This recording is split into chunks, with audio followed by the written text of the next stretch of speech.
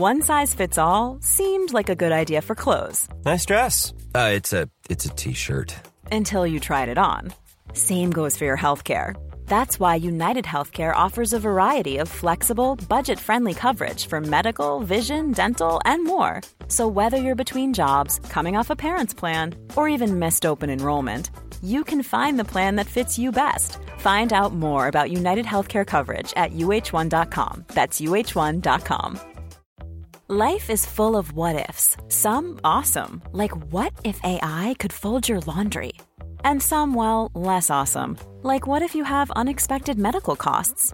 United Healthcare can help get you covered with Health Protector Guard fixed indemnity insurance plans. They supplement your primary plan to help you manage out-of-pocket costs. No deductibles, no enrollment periods, and especially no more what-ifs. Visit uh1.com to find the Health Protector Guard plan for you.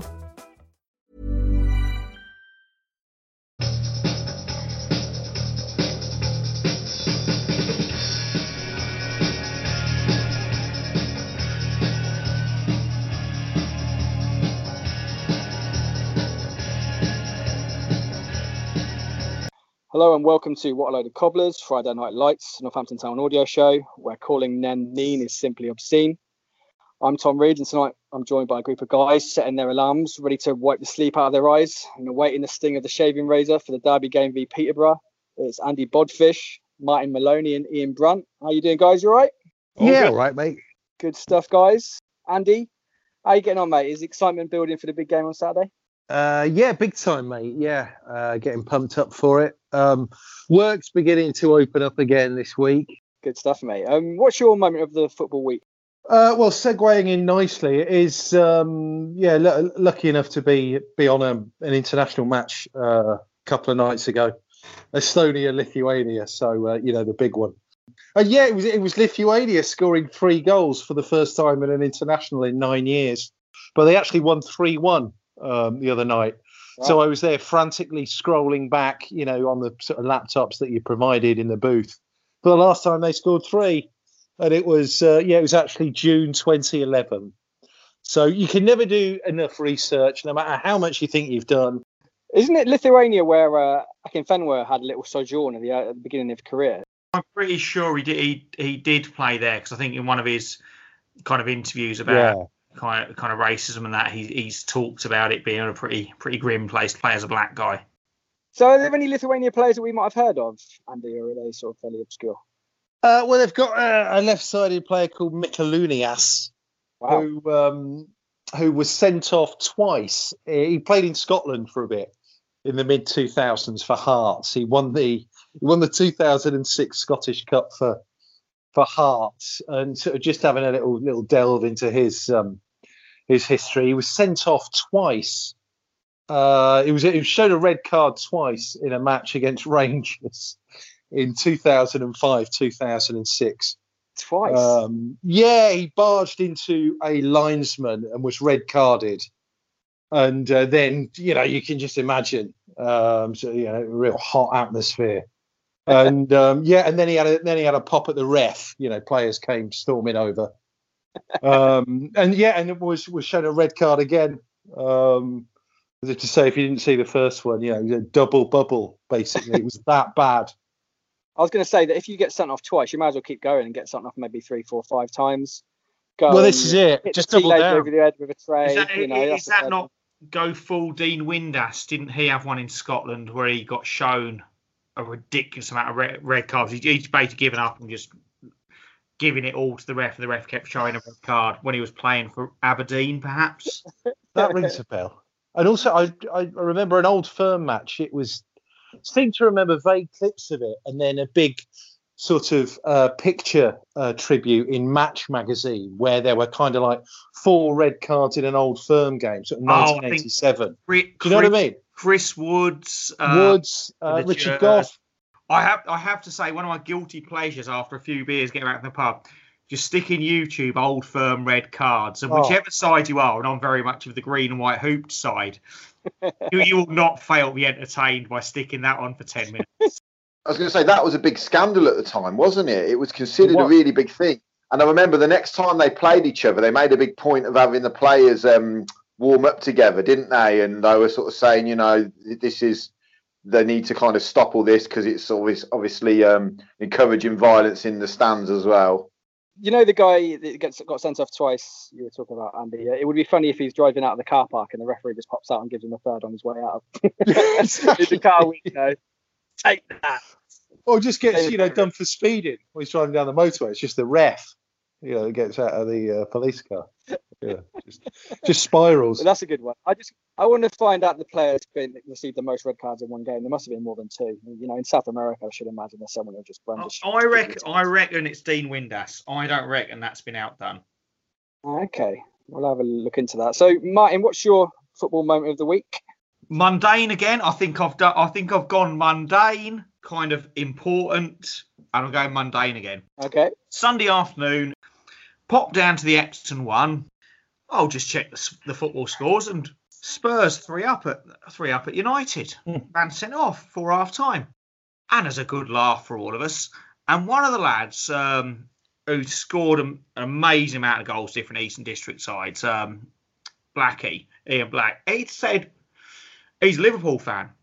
And I've posted a few things on Facebook. I think an umpire signalling 6 was my favourite for any United fans that hadn't kept up with the score. And Ian was quite quiet, and he said, well, we got to play later, so I'm not going to gloat just yet. And sure enough, Villa were out of this world, destroyed Liverpool. And that really tickled me. It was a great week. It was a great weekend for Premier League football. I thought it was fantastic. I think it's always good when the Premier League scores mix up a bit. There's so many sort of telegraphed results before the game's even started. You know what's going to happen, so those sort of results are always good. But I just want to say, Martin, I swear that you're being sponsored by the Ecton One pub. I reckon every time you mention them, you get a free pint. Well, you could always Google Ecton Tandoori because there's a fantastic curry house out the back. Ian, what's your football moment of the week, mate?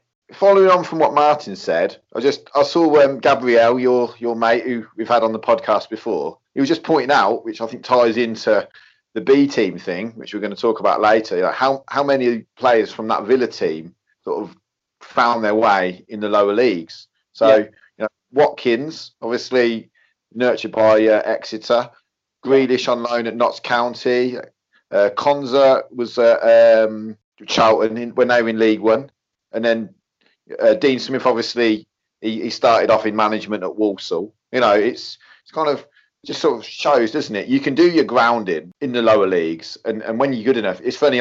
Graham Carr, I don't know if you know, as part of the Northamptonshire week, Radio Northampton did last week. He did a Zoom call with some fans. By the way, my ultimate moment of the week was probably when, obviously, on a Zoom call, I'm sure we're all used to them now. The screen, the main screen will cut to whoever's making noise, and obviously it was Oglethorpe interviewing and Graham Carr and Helen Blaby from the radio. Sort of, she was like muting people and organising the whole thing.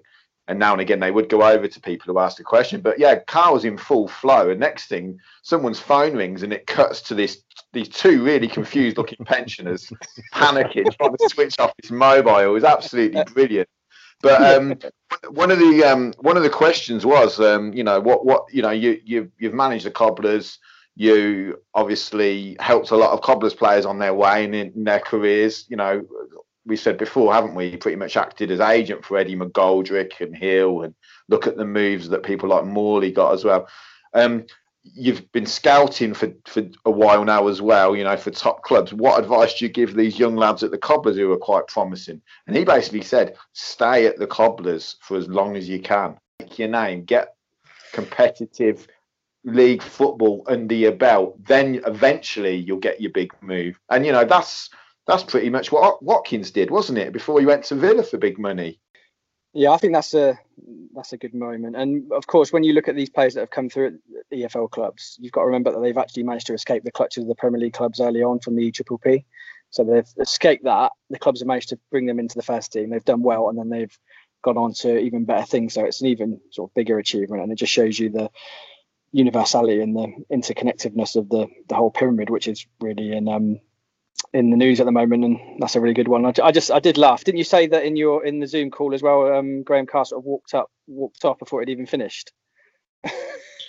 Yeah, he did. I don't know where he actually was. He was obviously in front of a green screen, and they had like a CGI E stand behind it. Why did they do that? Of all the backgrounds Radio Northampton could have picked, but towards the end, he was getting up to go. He's off to scout someone, isn't he? He's off to watch the World Feed, Andy. Pete Walton told that really good that anecdote about him on Radio Northampton the other night, where he said every game he reffed for a while, Carr would be in the crowd and go, Pete, and then it was Walton was refereeing. Was it France under 21s against Portugal under 21s in I think it was in Lille, and he had Walton, I'm here, and Carl was in the crowd then. Getting back to the Cobblers v Posh theme, which is obviously the burning issue of the week. My moment of the week is from another one from our little WhatsApp group that just makes me chuckle constantly throughout the week. We were talking a little bit about probably the one thing that we can have over the Posh is the seminal 2002, I believe, documentary called Big Ron Manager, whereby it was a time when the Posh were all over the place and we were actually quite a pretty steady club. And it's probably a little bit different now, but I just encourage people to just Google it, put it on YouTube, Big Ron Manager. There's an episode which focuses on Cobblers v Posh, who are in the same league then. If you haven't seen the documentary, it was a strange amalgam of a guy called Steve Bleasdale, who's a sort of a rookie manager, really, a Scouse guy. Barry Fry being Barry Fry, jack of all trades in the football club, and they decided to bring Big Ron Manager, Ron in. For those that don't know, and maybe younger people than us who hadn't seen Steve Bleasdale, would he have looked like a Scouser? A little bit. Yeah, I mean, the curly hair, the moustache. He was. Google Harry Enfield. If you want, if you can't get this, have a little Google of that and you get an idea of the guy you're dealing with. Yeah, exactly. And so these three were, three in a bed. They weren't the best bedfellows, and there was, almost constant undercurrent of tension between the three of them. Big Ron trying to show his nous and stuff, and it didn't go very well at all. They were a shambles on and off the pitch at that time. It was just really great watching it at the time with your popcorn. And so there's a game against Cobblers, the local derby. We go to Posh. Before the game, Barry Fry decides to do a team talk because Posh aren't playing very well. So my football moment of the week, going back all the way to 2002, is Barry Fry's team talk, which just made me crease up just listening to it. I'll just sort of read out what he said to his team before the game. Said this. I can't really do the sort of Barry Fry voice, but you can get the idea. He said this: as owner and director of football, you could say I'm pretty pissed off. I don't like people's body language. I don't like these cliques. We've lost our way. We're here to help you. We're not here to call you a useless or a. We want to get the best out of you. It just made me laugh so much. Clearly, Barry, that's what you've been calling them, isn't it? And he continued. He went, "We didn't have any know-how. We look like rag-assed rovers." That's ragged. Don't you love a trip to rag-assed rovers away? Right, aren't Club 81 playing rag-assed rovers next week? I think we're playing their reserves. Rag-assed rovers B team. Yeah. So that was my football highlight of the week, and like I said, the only time when we had one up on the Posh, and God knows what would happen if they made a documentary about Cobblers. Let's move on to Cobblers and Posh again. It's the big game on Saturday, even though there's no supporters, and it always gets fans of Northampton and Peterborough going a good derby game. We've been looking at players that have played for both, and we tweeted that out to the Twitter followers, and the relationship between Cobblers and Peterborough is fairly incestuous. Players have crossed over county lines quite often. So, Andy, can you think of any that have played for both off the top of your head? Yeah, I mean, again, you're going way back when, really. I mean, Tony Adcock was at both, wasn't he? Back in the day, absolute legend of a player, one of my favourites. And I mean, again, I might be wrong with this. Did Paul Culpin play for both as well? Yes. Yep, he did. Paul Coupling.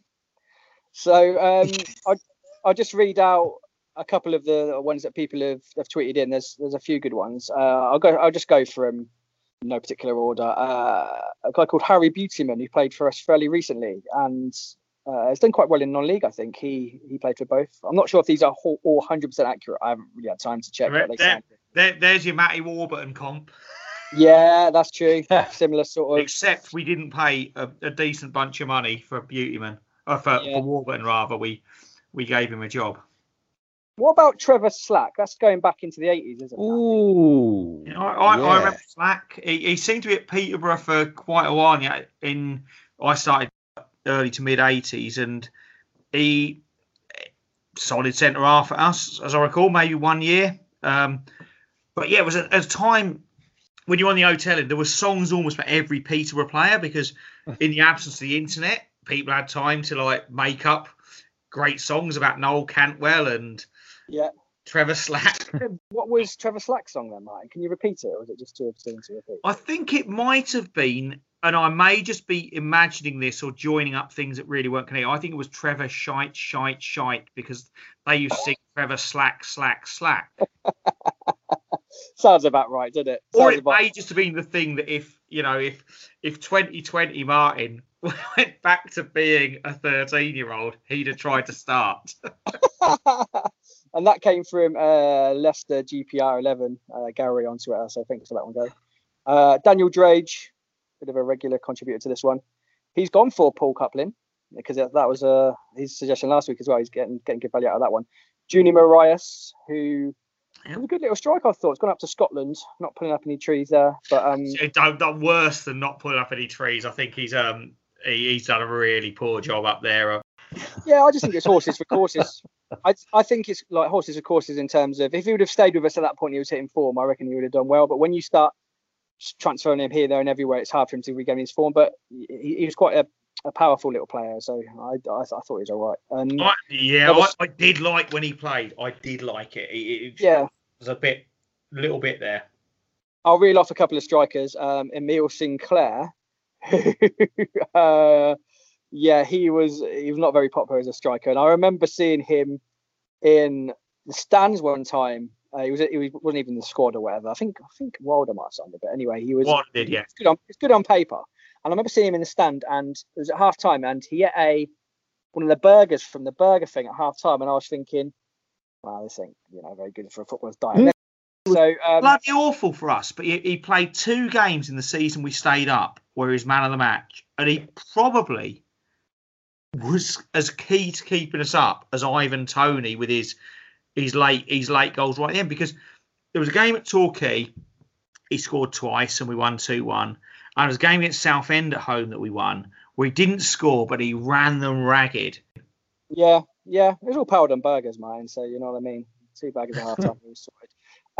So that was from AD Richards, who tweets us a lot of stuff. So Andrew Walden has gone with, I'll reel off a few strikers. Andrew Walden has gone for Liam McKenzie, who was very good at his time. And if you read his autobiography, really didn't like Gary Johnson, nor did a lot of people. Stampy, NTFC has gone for Jason Lee. Poor Mr. Pineapple, played for us for a little bit. Mark Mould, who's very good on the NQNTFC prediction game, he's gone for some good names, actually. Probably set your eyes alight a little bit. Trevor Crow, Bobby Barnes. Yeah. So is that another chant, is it, Martin, for Trevor Crow? That was, yes, because you can't do a lot with a single-barreled surname. Yeah. So what is it again? Quo. Not bad it at all. Probably sounded better out of the hotel end than out of NN3. Deborah Marshall has gone for Wakely Gage. I think that's been mentioned by you, Andy. Tell us a bit about Wakely Gage, if anyone remembers him. No, I think it was Martin who mentioned it. Blonde, commanding, and nutmegged by Ian Benjamin for a quite brilliant goal in the away match in 86, 87. It would have been. Phil Agius from the Racing It's a Post, superb name, isn't it?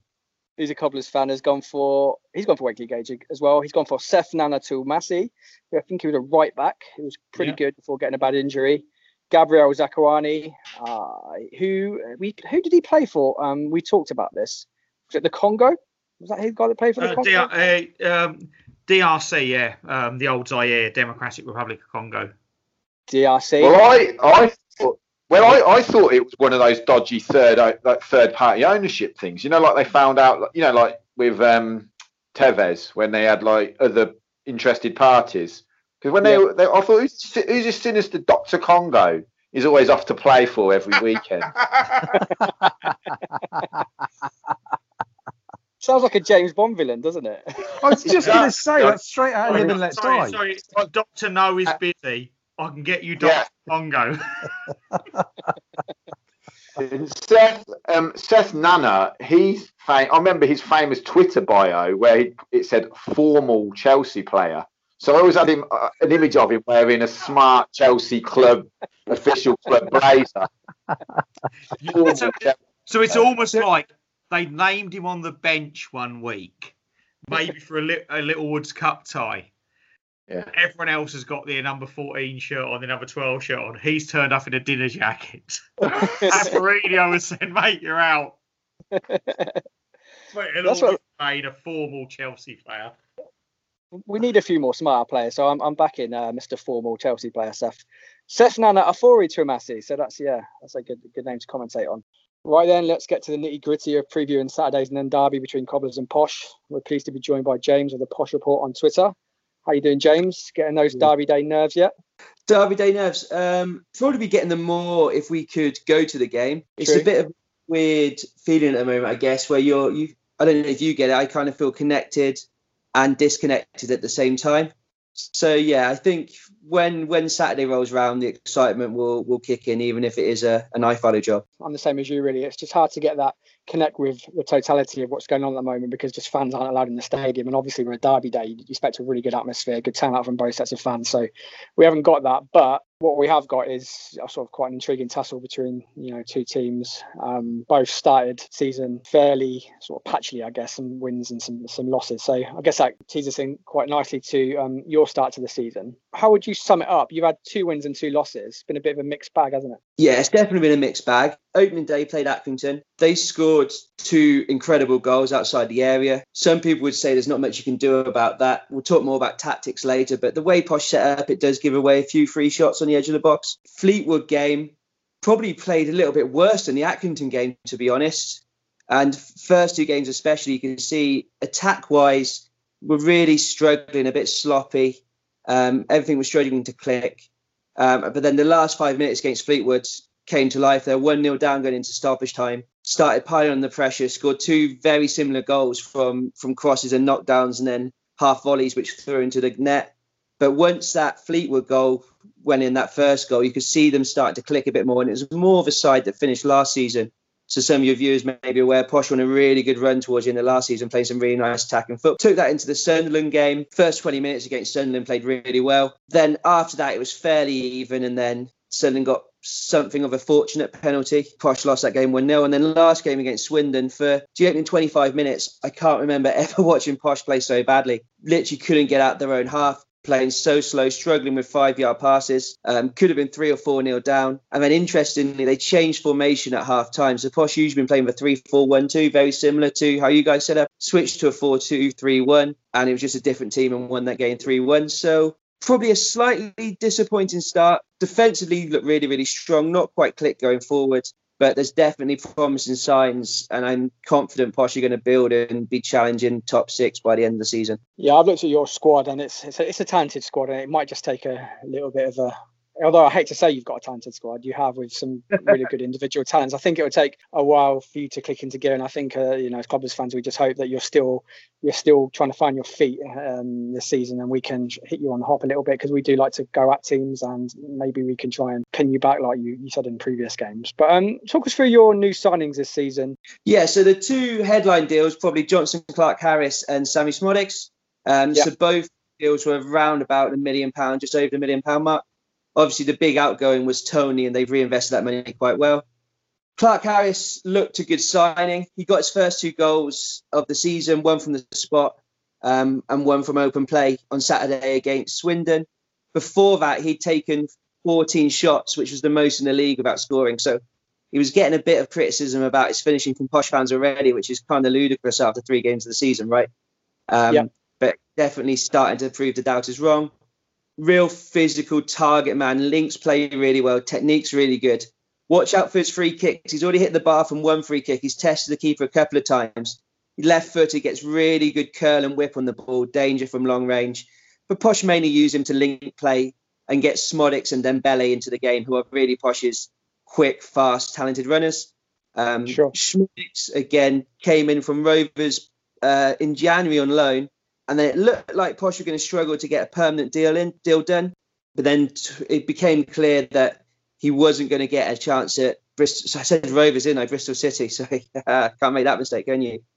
JCH came from Rovers. But yeah, he's come in January, played really, really well. And then this season he's come in. He's looked a little bit short of fitness. Hasn't played quite as well this season. Although he was one of the few first-team players to play Tuesday night in the EFL Trophy. And he's starting to build that fitness up. So it might be quite bad timing for Northampton to play Posh from that point of view, because both their main signings are starting to kick into gear, starting to build that fitness up a little bit.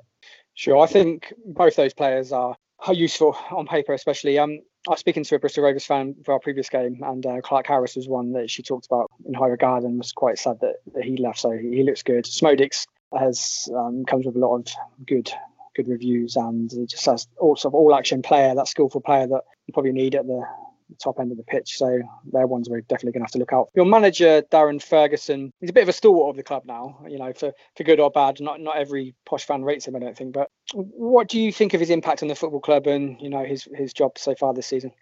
Second time round is it? How many times has he been there? Quite a few times. Third time round, yeah. Yeah.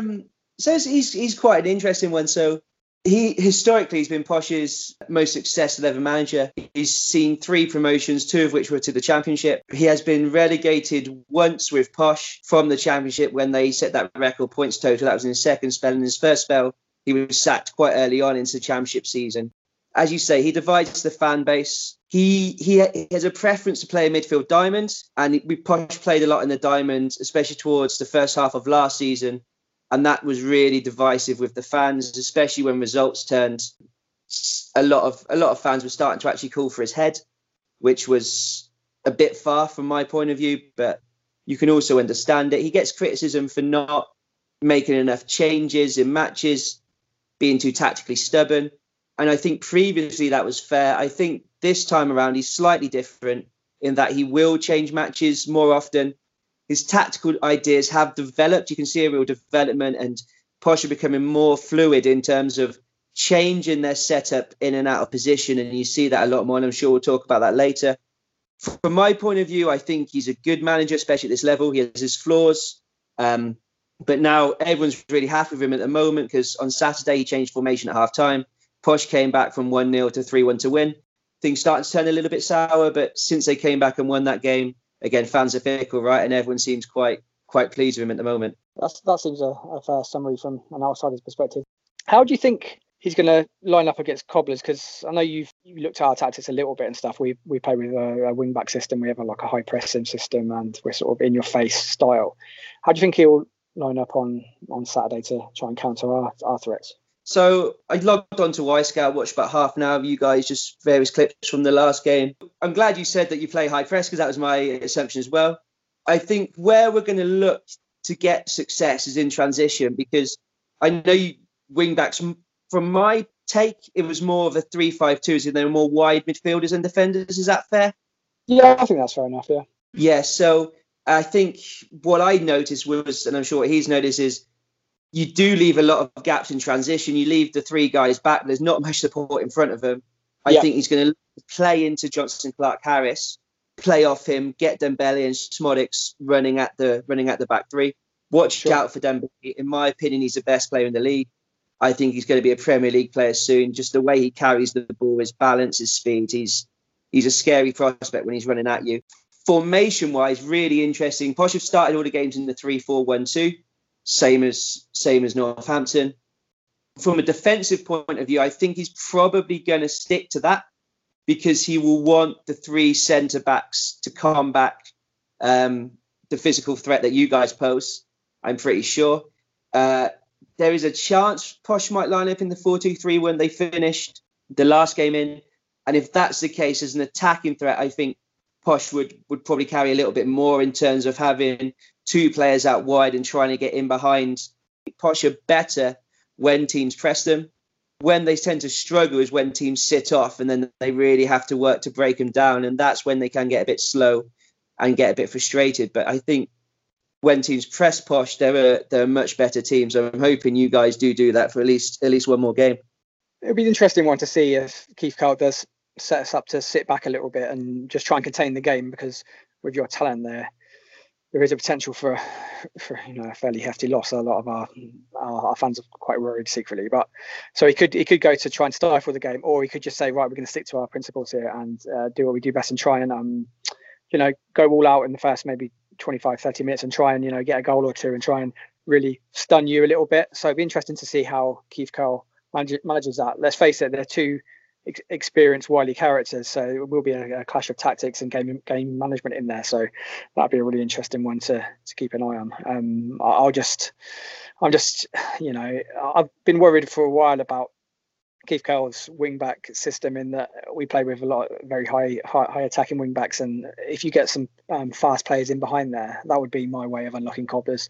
Just stick them on there, hit them on the counter, and then try and displace our centre-back three. So in a derby game, a lot of stuff goes out the window, so they're often quite tense, quite cagey affairs, or blood and thunder. So a lot of the tactics might go out the window in the heat of the battle. You never know. Absolutely. I think Northampton can cause Posh problems. I mean, I know you said that you thought their start was a bit shaky. From an outsider looking in, I think 4 points from 4 games is a solid start. Yeah. Especially given the fact that I watched you guys in the playoffs last year. I thought your best players in the playoffs were Verdine, Oliver, Morton and Good, and you've lost those three. Sure. So I think just to be going at a point per game, keeping yourself in what's likely to be a relegation battle, I hope you don't mind me saying that. I think that's been positive. And I think Cobblers, I think you can cause Posh problems. So Posh play on 1-2 or 3-5-2, same as what you guys do, but they play it quite differently. So out of possession, they'll drop quite deep into a 5-2-3.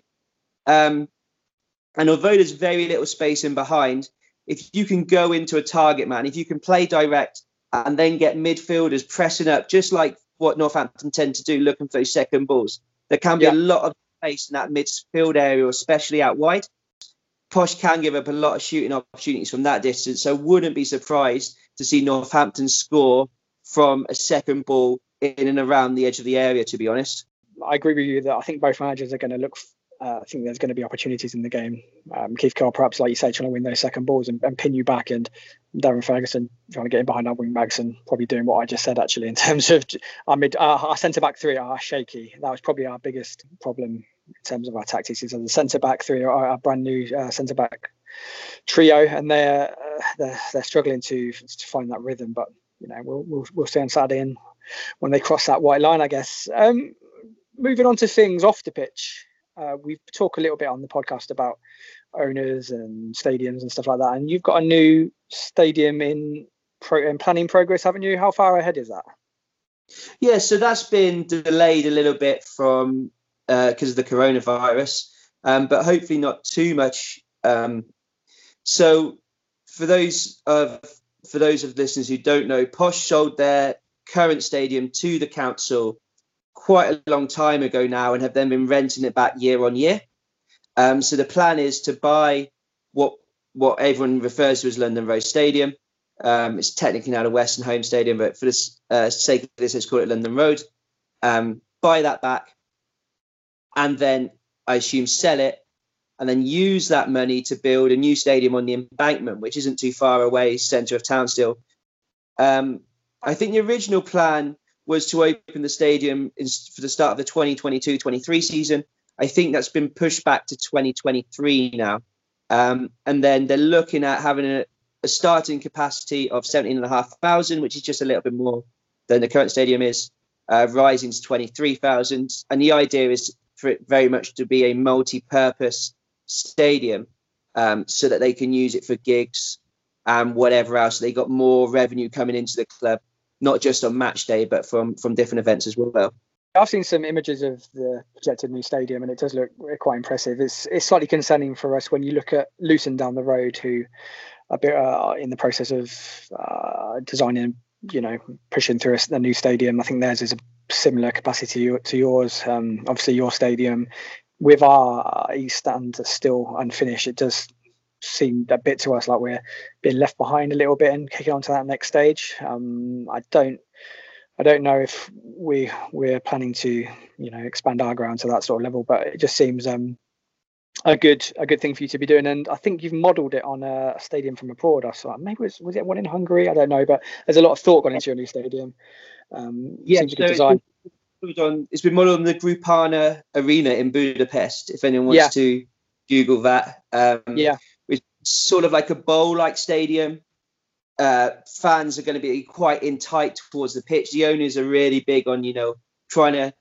The atmosphere at London Road's not always the best. And I think part of their thinking is trying to build more atmosphere and what they can do to get fans close to the pitch and build that atmosphere. Sure. In terms of the atmosphere, we're still mourning the loss of the Moyes Terrace that got demolished. It was a really good away terrace that we used to make a lot of noise on. It's just such a shame that's gone. But it's it's just a progress, isn't it? You move on eventually from your stadium. Let's move on to a score prediction. How do you see the game panning out and eventually, finishing in terms of its scoreline? Yeah, I think it could go one of two ways. I can very easily see it becoming a real battle, low scoring, one team nicking it either way. Or I can see it going the exact other way. If there's an early goal, I can, especially I think if Peterborough score first, I think there's a real chance for the game to open up and become quite high scoring. Posh's defence has been really, really strong so far. They've not given up that many chances. I'd be surprised if Northampton managed to score more than one. But I wouldn't be surprised if you guys did score. I'm going to go 3-1 Posh, and I'm sure you'll disagree with me on that one. I wish I did actually. I wish I did. I'm just wary of your individual talent, in terms of game changes. I think the game needs game changes, and I'm slightly struggling in our team to find those. Depends what team we put out, and with the COVID-19 situation, the team's squad seem to change from day by day, so God knows what team we'll have out. But I'm going to go through gritted teeth. I reckon. I would probably say 3-1 is a reasonable guess, but I'm going to go 3-2 to you guys. Unfortunately, I think you've got the potential to open up a 2-goal lead, but I think we will go hell for leather at some point to try and plug a gap. So I reckon we'll bring it back to 3-2. But obviously, I'd rather it be like 5-1 to us. So if Keith Curran can pull that out of the bag, he'll be like a hero for the next couple of years or so. What does the Nen derby mean to you? Because being in Peterborough, you've got a couple of rivals really. You've got Northampton are probably the older rivals, and you've got Cambridge, who are, I would call, the young pretenders, and they're a rival too. So which ones do you dislike most, and would you say most Peterborough fans look forward to the most? I think it depends on your age bracket, to be honest. Yeah. For reference, I'm 28, so for me, I think the Cambridge derby is the big one. Yeah. I think if you go into the older generation, I think the Northampton one, and the guys coming through now seem to hate MK Dons. I mean, I know everyone does, but I think that's been the big rivalry, both in terms of relatively close geographically, but also there's been a number of seasons when Posh have been competing directly against Milton Keynes. Like from our end, we don't dislike or hate MK Dons. We just pity them really. We play them quite a lot. It's closer to us, I would probably think, than you. But we just look down on them to an extent in the way they're formed and stuff. So I wouldn't give them the time of day in that respect. That's one thing we can agree on. But thanks for taking the time to talk to me. And obviously, it's always a bit frosty from the two sets of supporters, but it is good. So I think the important thing is both clubs need each other to an extent. You need rivals, don't you, in football?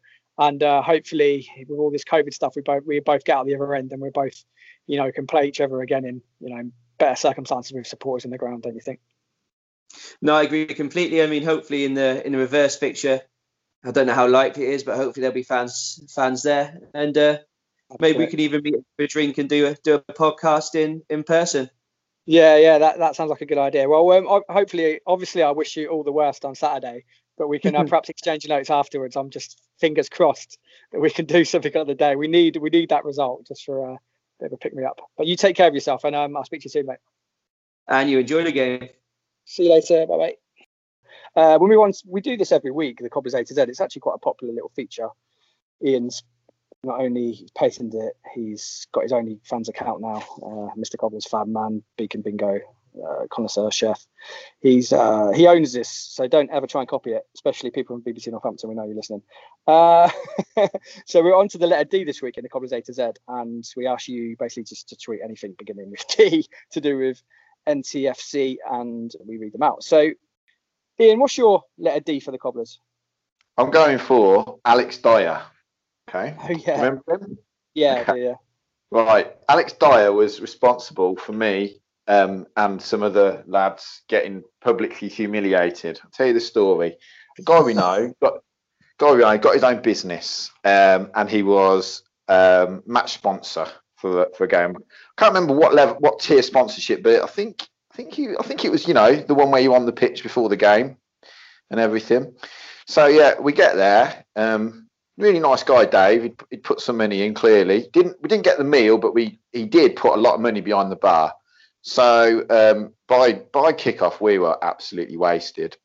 Prior to the match, by the way, when that guy, he's a really nice guy, used to do the like the corporate stuff. I think he moved on to Oxford, youngish lad. He showed us around. He said, "Oh, we might be a bit late now to have a look at the changing rooms, but I will give it a go. We'll give it a go." And we went in there, and they were in there. They were in there having they were team talk, but they were like pretty much ready. I remember Luke Guttridge just sitting there in shock while my mate Dave tried to do the team talk himself. Like, yeah, come on, lads. They're all thinking, who's this bloke like coming in now? One of the sponsors giving us a team talk.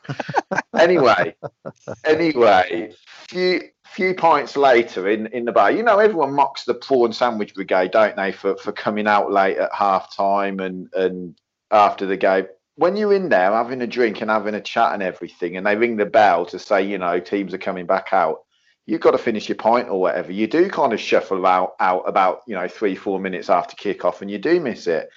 So I remember Dyer putting in a decent challenge early on in the first half. Oh, he's doing all right for once, because he didn't really do a lot, did he? I remember him scoring against Notts County when we went 1-0 up, but got beat quite heavily. But he didn't really do a lot else in his time with us. But so he put this challenge in, and I thought he's having a good game. Anyway, by the end of the game, we're all pretty wasted. We've all had these pints before the game and at half time because Dave's paying, And that lad, the corporate guy, comes over. Who's your man of the match, guys? It was Hereford at home. We got destroyed. It was freezing. There was quite a small attendance. I think Bayo had scored. We should have just said, yeah, Bayo. Would have got to meet Bayo in the lounge afterwards. But I said, I was like, yeah, Dyer, he put in a good challenge. And all the others, they all jumped on it. Yeah, Dyer. And the corporate bloke's going, are you sure? So we're like, yeah, stuck to our guns. Let's be clever. Let's not go for the obvious choice. Let's show a bit of. So they read it out over the the PA. The whole West Stand's like, what? All grumbling, laughter. It wasn't, and I think they might have even played that clip back on Radio Northampton the next day. I heard Oglethorpe and Jeff Doyle arguing about it on air, and I think to be fair to Doyle, I think he was defending us. He was going, but the Cobblers played so badly, Tim. They had to pick somebody. It was just shocking. So in the bar, in the lounge afterwards, when Alex had to come and get his bottle of champagne, even he was embarrassed, and he was just like, "Why am I here?" But do you know what, Ian? I think you're a bit of a visionary. Do you know why? Because he left Northampton. I'm just looking at his career now. He left Northampton and he had a bit, he struggled a little bit. Went to Wealdstone, Welling United, and then he went to Östersunds in Sweden. I don't know if Ryan Gilligan worked his magic. So he went to Östersund, played quite a lot of games for them, 85 games, and then he transferred. And this is getting into Andy's territory. He went to Elfsborg, who I believe are not a bad team in Sweden or Norway or somewhere. And then he was signed. He loaned to Lillestrøm, who aren't a bad side in Norway. And so he had a bit of a renaissance after leaving Cobblers. So I think you saw something in him that maybe his manager didn't, and a Cobblers fan. So you can pat yourself on the back. Yeah, commentators. No, we knew he had it in him. Alex Dyer was a good one. Have you got one, Andy? My main D was going to be Dave Bowen, obviously way before my time, but an absolute Northampton legend. And I think I'm right in saying the only Cobblers player to ever have captained, or will ever captain a team in a World Cup quarter-final. Because Dave Bowen was skipper of the Welsh in '58 in Sweden. And there's a lovely photo which I put up quite recently. Might have been earlier today. All the days blend into one at the moment, don't they? But yeah, of him and Bellini, the Brazilian skipper, before their quarter-final in 1958. He was never present in that tournament. And then, looking down his career, sort of comes back, and then a year later, he's back at the Cobblers for his second spell. And then, of course, took over the managerial reins for that ridiculous sort of rise in the 60s. So, I mean, what a guy, clearly. What a guy. Yeah, absolute heavyweight name when you talk about Northampton. Yeah. Let's read out a couple of ones from our tweeters. Quite a few good ones. We've got Scott Desborough. I don't know if that's his name because that's quite a local surname. Might just be from Desborough. He's gone for Chris Doig. In the time he decided the St John stretcher bearers were too slow. 2006 v Millwall. Got a vague memory of that. I think he was trying to G them up because they were just taking an age, weren't they, to get the guy off the pitch or come and get the guy. No, he grabbed it and ran on the pitch with it. Yeah, I think St John's ambulance are always slow, and that's just part of their role. Ross Spokes has gone for David Buchanan. He's a bit of a stalwart at the football club, left back for a long time, championship season. Alex Butcher has gone for Derry Felton, who was famous or infamous for his wheelchair pitch invasion. That was just a great moment when he came on the pitch in his electric wheelchair, and just a very sort of endearing and beautiful moment. That was a good moment. I remember that one. Cobblers Brazil has gone for Sean Dyche, who has been talking about hedge funds recently, so he's not in the good books. We'll let him off a few years' time. Deborah Marshall's gone for the duck boards on the cricket side. Did anyone ever stand on those? Because I was mostly in the hotel end on the family enclosure. Did anyone go down the cricket side? I only had one game there. I think the Chester game that should have been our last home game. I think I was late getting a ticket and I ended up on there, and it felt a bit weird. Yeah. What about you, Ian? Have you been on there? No, it's funny seeing the that vintage program with Peter Beardsley holding the ID cards when that was a Thatcher thing, wasn't it?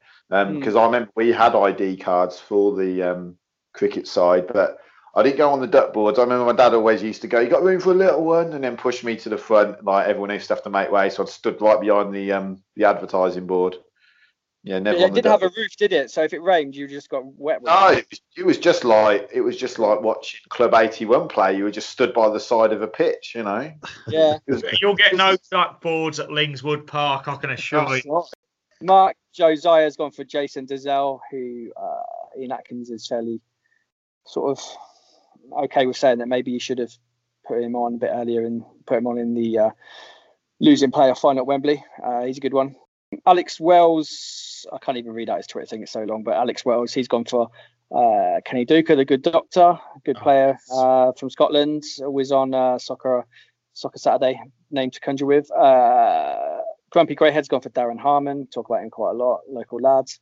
A.D. Richards has gone for a good one, going way back to the 19th century, 1800s. Pat Darnell, the originator of Northampton Town Football Club. What did you do, Pat? Could you just not have done it and saved us a lot of grief over the years? So Pat Darnell, fair play to you. Which pub on the Welly Road was it where that happened, supposedly? Was it the think it was Urban Tiger, wasn't it? I have in my head it's the Crown and Cushion, but I could be wrong. What is it? Because wasn't it called the Princess Victoria then? And I try and work out what it is now. Was it the Princess Royal, which would be was Talarex and then became, what is it now on the corner? Someone, yeah, it's one of those ones, isn't it? Andy Roberts might know, mightn't he? Well, hell, if we finally ever get together for a beer, we'll just do the Welly Road, and we will have done it at some point. Exactly. Yeah, we do all of them just to make sure. Good idea, Matt. Daniel Drage has gone for quite a few. I'll just reel these off real quick. Dave Longhurst, who we've talked about before. Yeah, bless him. Of course. Good player, died too young. Darren Collins, he's called him a £3,000 bargain. Yes, David Scope, another £3,000 bargain. So between David Scope and Collins, we've got two players of 6,000. Bit of a bargain. Andy Bodfish, don't know if anyone knows him. This fella called Andy Bodfish. He's always tweeting about soiling himself in general. Andy's treated us. Yeah, he's a beaut. No one's heard of Andy, but Andy's treated us. Dino from Dusseldorf. Andy, can you explain this? Because I was confused. Like, it's Dean Thomas, isn't it? Is that right? He signed from Fortuna. Dino. Yeah, because I was just quite taken with the fact that, again, that was just middle of the peak sort of Cobblers era for me when I was going week in, week out. You used to know everything about everyone down there. Yeah. And yeah, Dean Thomas came in from Fortuna Dusseldorf. Wow. In the summer of '88, and they played at the Rhine Stadium in Dusseldorf, where England got tonked by Van Basten's hat-trick that summer in Euro '88. And plus, he had a lovely moustache, so he became one of my favourite players for. I think he was only there a year or 2 years, but I think I'd mentioned him before. And another Deb the DJ, she mentioned a penalty that he took. I mean, I would have been there at the game. I think it was against Notts County. So it would have been season 98-99 that he hit it too well, basically. And it cleared the hotel end roof. And probably landed around Peacock Place or something. But I don't actually remember that, but I can well imagine it because he had a fearsome left foot on him. And yeah, he was just a bit of a cult hero in my sort of 12, 13-year-old brain. It was a good bit of scouting for this case. He scouted him over there in Dusseldorf, wasn't it? I think Dean Thomas is a great shout. He had that season when he signed. I remember. I think he broke because he'd shoot from long range. He had a wonderful left foot on him, and he'd always have these shots that just go over or the keeper would tip over, and you're like It felt like it was forever until I think we played Wolves at home, and we did Wolves. Yeah, go on. Yeah. And he scored. Finally, that shot he kept taking went in, and it was brilliant. It was from wide out, wasn't it? I'm pretty sure it was from wide out. I'm actually thinking on the right-hand side. It's, again, the memory messes. But I remember that goal, big time. 3-1 win. Yeah, and I think their keeper messed one up and got a load of stick as well. But and God, naming the goal scorers in a game in the 90s. Wayne Williams, fullback, he mishit across, and it just dropped in. Wayne Williams, what a name! We'll keep that for the W's when we finally get to that. I'm going to keep that in the memory bank. Double W. I assume someone reasonable scored the other goal. But Steve Bull played against us 7 times, never scored. That's right. That's a bit of a fact. And I don't think there was any other lower league club that would have happened to. Yeah, they were. He was a shout. A great scorer in his day. So Dean Thomas always gets a few football hipster points for coming from Fortuna Dusseldorf. I don't think we signed many players from them, so yeah, he's a very good one. Thanks for everyone for tweeting in the Cobblers A to Z stuff. We'll get some really good answers each week, so that's really good. We'll move on to E next week. There's quite a few for that, hopefully. Let's wrap up now. We've been talking for a little bit. Cobblers v Posh on Saturday. Big derby, no matter supporters there or not. I'm just going to wrap up by talking a little bit about one Cobblers game from back in the day, quite an infamous one. We had a few people tweet in about it. It was actually 13th of April 1974, which was the Battle of Abington Park. Now, when you talk about the Battle of Abington Park and you just imagine this was something that's been made up or whatever, some sort of like folk myth or whatever. But no, but it actually happened. I was speaking to an old school Cobblers fan who was there at the time. I can't say whether he joined in or not, but there was basically a lot of trouble at the game and before and after the game. And after the game, there was a big sort of row with a lot of people in Abington Park. A lot of youths, so from 1974. So I'll just read you a little excerpt of this, what happened from the local paper. 1974. It said 44 youths, mostly teenagers, will appeal before Northampton Borough Magistrates tomorrow following the Battle of Abington Park. It already had a name like 2 days later, in which 2 policemen were hurt. A pitch battle involving hundreds of youths raged for nearly an hour after Saturday's Cobblers v Peterborough match at the county ground, which attracted more than 11,000 spectators. Spasmodic clashes between rival gangs of youths broke out in Abington Avenue in the ground before the match, but these were quickly quelled by police and comparative peace reigned during the match, which Peterborough won 1-0. But pent-up emotions erupted into greater violence after the match, and hundreds of youth converged in Abington Park for what was some of the ugliest scenes ever seen in Northampton. It was like ugly scenes, football. Yeah. It was like a battle scene from a film where everyone converged to carry out personal duels. I've never seen anything like it. But apparently this actually happened. And my friend I was speaking to from back in the day, was there in those days. He said that people were fighting around the bandstand in the park. Can you imagine it? Like all these people were trying to have a day out. The bandstand, and all these people in there. Zombies and God knows what else. Well, you said a bit about personal duels. I'm just seeing a posh fan get on his horse with his lance and a Cobblers fan with his claret lance at the other end. Put up your jukes. I challenge you. You would have seen the comment as well from your man Ralph, who said that a bit like Mick Dundee in that classic 80s flick. I mean, he was saying that he witnessed, it just wasn't ending. So a bloke went to his car and got out a samurai sword. Yeah, seriously. No, time, please, gentlemen. I read that. That's not a knife. Yeah, I'll read out his tweet, actually. He said, I just turned 14. This is Ralph, a long-standing Cobblers fan. Just turned 13, too small to get involved, so watched it unfold. He carried on down the Welly Road. A posh fan who was there told me a few years back, he was down the Welly. They'd taken a constant beating, so he got a samurai sword from his vehicle to bring things to a halt. Oh, man, there were different days. He was like, yes, I'm going to take this to the level. Yeah, just in case I need to break up a bout of Midlands hooliganism, officer. Wouldn't it have been cooler, though, if he'd have had all the armour as well? That would have changed the dynamic. Like his proper samurai. He would just wait there a minute. I've got to put on my shoulder pads. Any thug can have a samurai sword. Anyone, I'll look at. I've got a baseball bat next to me. Of course. Anyone wave baseball bat, but wear the gear, and it looks like you're serious. And the samurai, that's right at the top of the league.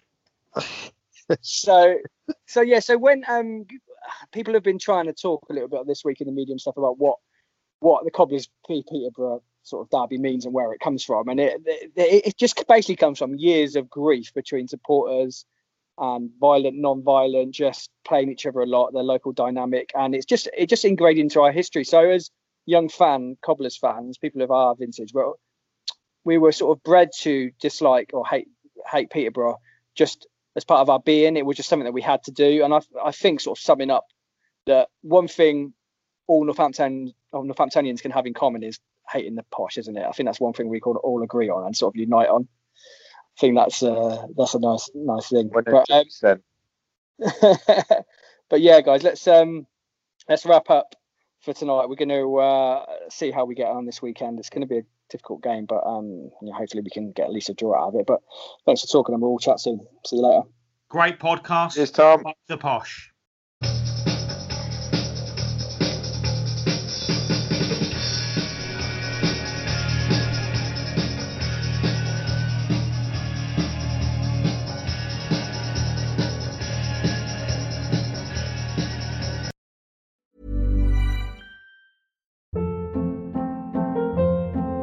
Hold up. What was that? Boring. No flavor. That was as bad as those leftovers you ate all week. Keke Palmer here, and it's time to say hello to something fresh and guilt-free. Hello Fresh. Jazz up dinner with pecan-crusted chicken or garlic butter shrimp scampi. Now that's music to my mouth. Hello Fresh. Let's get this dinner party started. Discover all the delicious possibilities at HelloFresh.com.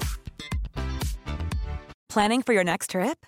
Elevate your travel style with Quince. Quince has all the jet-setting essentials you'll want for your next getaway, like European linen, premium luggage options, buttery soft Italian leather bags, and so much more. And is all priced at 50 to 80% less than similar brands. Plus, Quince only works with factories that use safe and ethical manufacturing practices. Pack your bags with high-quality essentials you'll be wearing for vacations to come with Quince. Go to quince.com/pack for free shipping and 365-day returns.